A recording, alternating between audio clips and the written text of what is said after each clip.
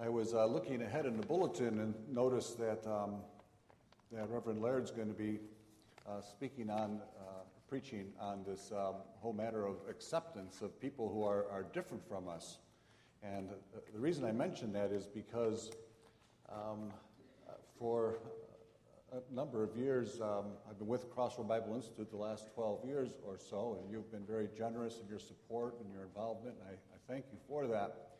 But I recently read a book by Tony Evans called Oneness Embraced. And in that book, he makes a point of the fact that accepting people who are different from us and diversity is not just something that we have to kind of tolerate and hold our nose and say, okay, we'll accept you too, but that it is at the essence of God's kingdom agenda for accomplishing his mission in the world. And I'm sure Reverend Laird will tell you why that is this evening. But it explains in my mind something that has always been amazing, is how God has been working through Crossroad Bible Institute and how it continues to grow and to expand.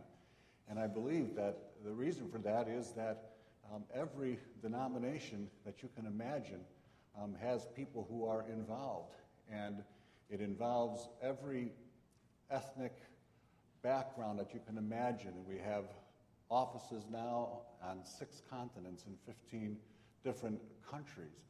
And so I used to think, well, it's kind of a necessity. We need to use people from other denominations too because the job is so big. But that's actually the essence of God's kingdom agenda, that the church work together to accomplish his mission.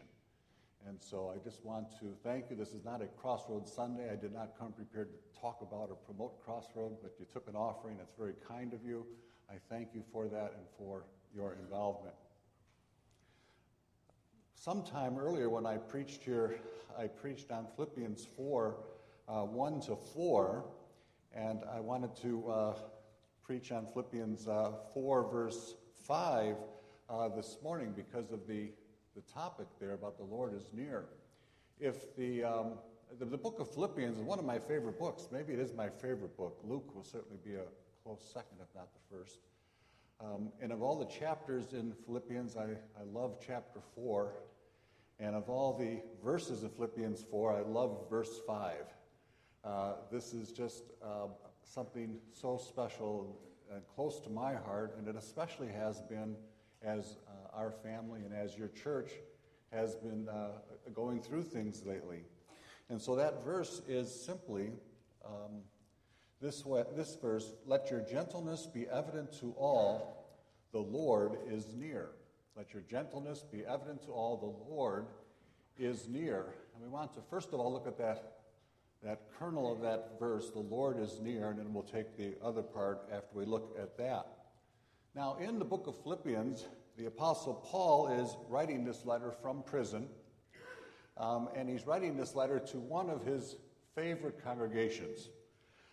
He loves this church, and you can tell from reading the whole book. The thing is that the church was something that he was even involved in starting back in Acts chapter 16. He planted this church in Philippi, and he planted that church starting with, here's the church planting team, 2 ex-offenders, a businesswoman and her family, a prison guard and his family, and a teenage witch. Now, we probably would not select that group of people to start a church, but God has amazing things that he does through the least of these.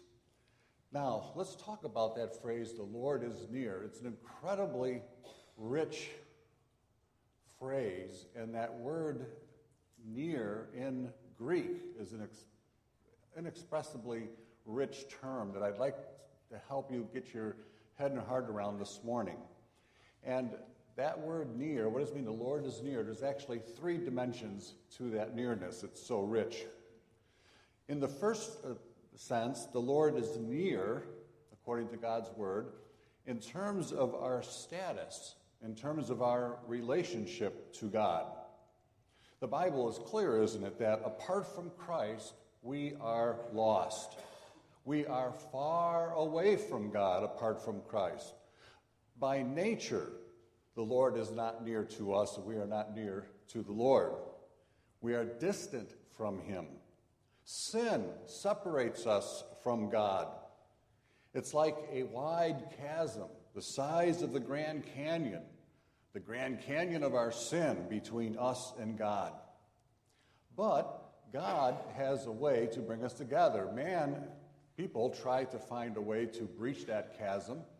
All of the world religions try to find a way to breach that chasm. People, even in a religious way, try to breach that chasm by doing good things and so forth. But nothing can breach that chasm because God is so far away because of our sin. But the cross of Jesus Christ becomes that bridge to bridge that chasm between God and us and brings that great distance close by and near. Ephesians 2:13. But now in Christ Jesus, you who were once far away have been brought near through the blood of Christ. Hebrews 7:19. A better hope is introduced by which we draw near to God. And so the first dimension of the nearness of God, the Lord is near, has to do with what Jesus accomplished for us in his first coming. He came to bring us near to God. So it has to do with our salvation, has to do with our status. But there's more. The nearness of God has not only to do with our status in Christ's first coming in the past, but it also has to do with our experience of God in the present. We also read about this dimension of the nearness of God in Scripture. Psalm 145:18. The Lord is near to all who call on him, in truth. Psalm 119:151. Yet you are near, O Lord, and all your commands are true. Psalm 34:18. The Lord is near to the brokenhearted, and he saves those who are crushed in spirit. So this is nearness in the sense of in the vicinity of, close by, near to you in the here and now. God, the Lord, is near by his Holy Spirit in the present experiences of your life. Now this is a great comfort, is it not? Not only that our sins are forgiven because of what Jesus did for us 2,000 years ago, but because Jesus, by his Spirit, is also present with us in our life right now. For when you sense that the Lord is near, well then, you're not afraid anymore. You feel that somehow life is going to work out. No matter what you experience, no matter what kind of losses that you might have run up against, no matter what has happened to you, you feel like somehow it's going to work out because the Lord is near. Like a mother who scoops up her child in her lap when he has scraped his knee. The Lord is near to hold you when you are hurting, to comfort you and to sing to you. Of course, when the Lord is near, you want to praise his name. You want to enjoy his presence. You want to confess your sins. You feel like a bride and a bridegroom on their wedding day, entering into the wedding chamber and feasting on his love. There's nothing like the nearness of God. I have some memories of my grandfather, Greg's great-grandfather. He was 96 years old when he died, and I was a young pastor just in the first 1 or 2 years of being a pastor, and I conducted his funeral. And I have memories of him when I was a little boy, of course. We would go to their house for Sunday dinner as a family, and of course there would be the traditional Dutch meal of a roast and mashed potatoes and gravy and beans or something like that. Making you hungry, huh? And then I remember very clearly his prayer. And in his prayer, he would always use the same phrase at some point in that prayer. He'd say, "Be near and dear unto us, O Lord. Be near and dear unto us, O Lord. There's nothing like the nearness of God in our lives, no matter what life may bring us. There is a third dimension to this nearness of God. There is that soteriological nearness, that salvation nearness, having to do with our status and what Jesus accomplished in his first coming. There's that experiential nearness, that special working of the Holy Spirit in the present. But there's also a nearness that has to do with the future, a nearness that has to do with Christ's second coming. And the Bible says that the day of his coming is very near.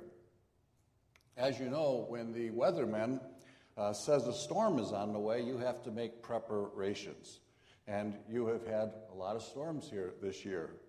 And so when a storm is coming, you gather up the toys from the yard, you put the car in the garage, you close the windows of the house, and if the weather warning is severe enough, you might check the batteries on your flashlight, get some candles ready, and maybe even go down into the basement. You make preparations for that storm that is to come that's near. And those who fail to prepare for the coming of the storm do so at their own peril. Well, the Bible says that the coming judgment of God is near as well. James 5:8, the Lord's coming is near. 1 Peter 4:7, the end of all things is near. 1 Peter 4:7, for Revelation 22, behold, I am coming soon.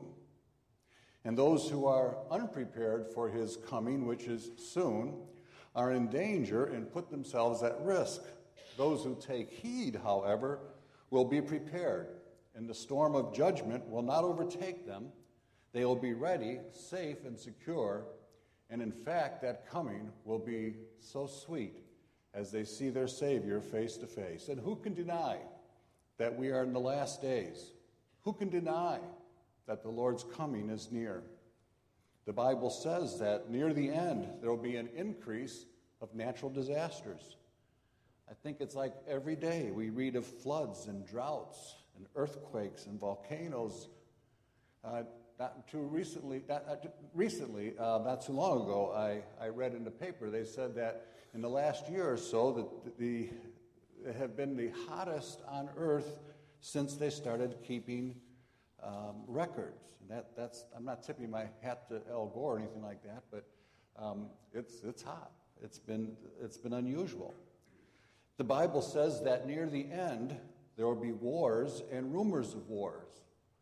As the conflict in the Middle East, the epicenter of world events, seems never to come to an end. The Bible says that near the end, there will be a total economic collapse in the world.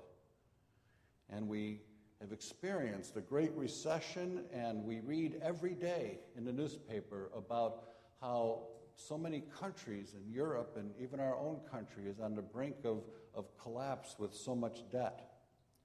The Bible says that near the end, the gospel will go to every corner of the world, and that the Jewish people will turn to Christ and return to the land. You know that more people, Jewish people have returned to the land from over 100 nations in our generation. Do you know that more Jews have come to Christ in the last generation, in the last 30 years, than 2,000 years previous? The Bible says that near the end there will be fierce persecution of Christians. And there is today persecution of 200 million Christians in 30 countries, not to speak of the attack upon Christian values that we see in Western countries as well. Those who are unprepared need to wake up, and those who are prepared can take great comfort knowing that soon and very soon we are going to see the King. And so you can see that this idea that the Lord is near is rich indeed for the Christian. It's rich because it talks about our status. We who were distant from God now in Christ Jesus have been brought near. It talks about our experience of Christ by his Holy Spirit in the here and now, no matter what we are experiencing. And it talks about the nearness of God in terms of soon and very soon we're going to see the King. And the fact is, and now we get to this other part of this verse of Paul, When we understand these dimensions of the Lord's nearness, then we can understand the next words of the text. Let your gentleness be evident to all men. Now that phrase summarizes how we ought to live as those who are near to God. Now the Greek word that we translate as gentleness is rich indeed. Just like that word near is a rich one, so is that word we translate as gentleness, and it's actually much richer and means much more than that. The Greek word, we are told by scholars, is a key word in Stoic philosophy, which was the main philosophy that Paul was countering in his day. Calvin says that word denotes a moderation of spirit when we are not easily moved by injuries, when we're not easily annoyed by adversity, but retain equanimity of temper. The Theological Dictionary of the New Testament says, because the Lord is near and the final glory promised to Christians will soon be a manifest reality, Christians can be epiekes, that gentle, towards all people in spite of every persecution. Goes on to say, faith in their hidden heavenly plenitude of light and power and life produces a saving gentleness. Hence, it is not weakness or sentimentality. It is an earthly outworking of an eschatological possession. Now, I apologize, there's a lot of theology packed into that. But the word means gentleness, yes, but forbearing, considerate, agreeability, moderation, kindness, seasonedness, steadfastness, reliability. You see, those who know the Lord is near don't panic in life. Those who know the Lord is near, when the storms of life hit, they don't fall apart. We cry when the storms of life hit. And it hurts when the storms of life hit. When Jacob died, even as a grandpa, had one night where I cried all night. And when we got the news that this week that tumor was malignant, I did the same thing Tuesday night. My wife was getting ready. She wasn't at the condo where I was. She was at the lake and getting ready to come out here. So I was by myself, and I was crying all night long. I was afraid the neighbor was going to call 911. What's that awful noise coming from that condo? And so we cry. Christians cry. But guess what?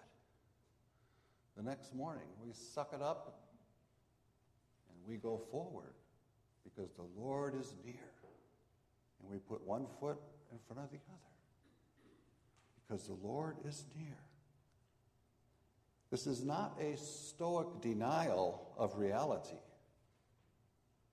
This is not whistling in the dark, but it's a Holy Spirit realization that those planted in the Lord will not be moved. You see, people who are living near the Lord, they have a certain something. You can't put your finger on a quality about them as they live in the presence of the Lord. You know what I'm talking about. And this gentleness is to be evident to all people, to all men. Paul says that this gentleness, this forbearance, this rock-solid presence, sort of like your brother Tim's presence, huh? He's a rock. He has this. It should be evident to all people. Now, literally, the Greek says this: let it be experienced by everyone you come into contact with. Let it be experienced by everyone you come into contact with. people you come into contact with at work, but also your loved ones at home, the people in the church and unbelievers in your neighborhood, the rich, the powerful, and the influential, but also the weak, the helpless, the prisoners. Let your gentleness be experienced by all men. Now, it was a few years ago when I preached here, and I told you the story about when I met Johnny Cash in the San Diego airport. And I was reminded of that with this text again, that when I met him, and this was he changed in the 60s. I met him in 1991. And when I met him, he just had this quality about him that was so kind and so gentle. And like he had all the time in the world for me. And it just blew me away that why this famous star would take even 30 seconds to talk to me. But then they had a memorial service for him about 10 years later when he died. And what came up again and again in that memorial service was that Johnny Cash treated everyone that way, with that gentleness, with that forbearance, with that steadfastness, with that kindness. And he did it if it was the President of the United States or if it was the doorman at the hotel. He treated that way. Now, why in the world why should our gentleness, having been in the presence of the Lord, be experienced by all people we come into contact with? Why? The reason is this. It's so that others can experience the nearness of God through us. You got that? It's so that others experience the nearness of God through us, because that's why we're on the planet. So you see, my friends, as you correct the Bible studies of prisoners, as you visit the sick in Stephen's ministry, as you comfort the distressed, as you visit orphans, as you challenge disobedient, as you write out a check, as you volunteer in a soup kitchen or a crisis pregnancy center, as you make a phone call, you bring the Lord's nearness to those who are in need, to the marginalized in society, the castaways, the forgotten ones, and the needy right in our own midst. Now, in one of the care pages a couple weeks ago, Greg told the story of that little boy who was in bed at night, and there was a storm and branches hitting the window, and it was dark and raining, and he cried out, "Dad, Dad." And the father came into the room and said, "What's wrong, son?" He says, "Dad, I'm scared. There's a storm." And so the father went on to lecture to the son about the omnipresence of God and the special presence of the Spirit and how Jesus is here, and so forth and so on. And the son says, "Dad, yeah, I know all that, but right now I need someone with skin on." And this is what this text is about. It's being God with skin on for others. And that makes sense, doesn't it? Because isn't that exactly what God did in Jesus Christ? Jesus was God with skin on. And that's what it took. It took God with skin on to come in the flesh and be with us. And now what is the mission of the church? Isn't the mission of the church to be Christ's ambassadors? He sends us with the Holy Spirit within, and he wants us to be God with skin on for each other and for the world. And I'm just here to tell you this morning that you, Faith CRC, have been God with skin on for our family. You really have. You've been God with skin on. You haven't come preaching because, with that theology and stuff like that, Dr. Schuring kind of got the theology figured out. but you've just come to be there and bring a cup of coffee and just tell us that you're thinking of us. We've never seen anything or experienced anything like it.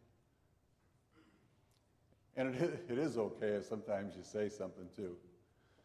I mean, you can have all this theology stuff, and sometimes you forget, but we have to remind ourselves of it. When Jacob died and we were at the gravesite, I said the same thing to Greg as when we first got the announcement about the brain tumor.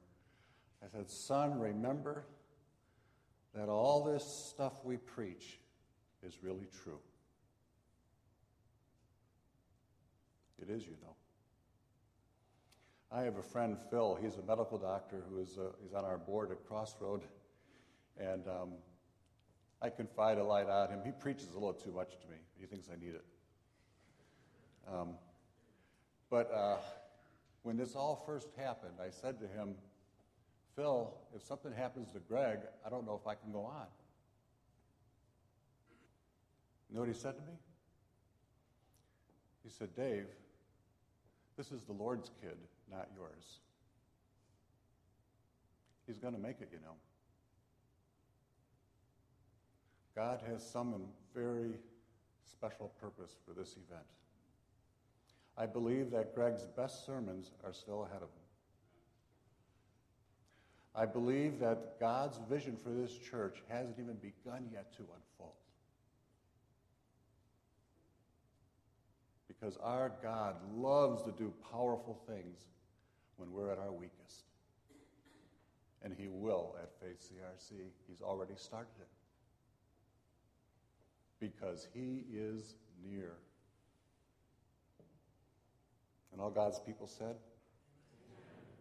Lord Jesus, thank you that you are near, that you are powerful when we are weakest. Thank you for the hope that we have, that we'll see our Savior again. Thank you for the mission that you gave us to bring your nearness to everyone we come into contact with. And thank you for this church. Lord God, you are powerfully working here, and we anticipate great things in the power of your Spirit. Amen.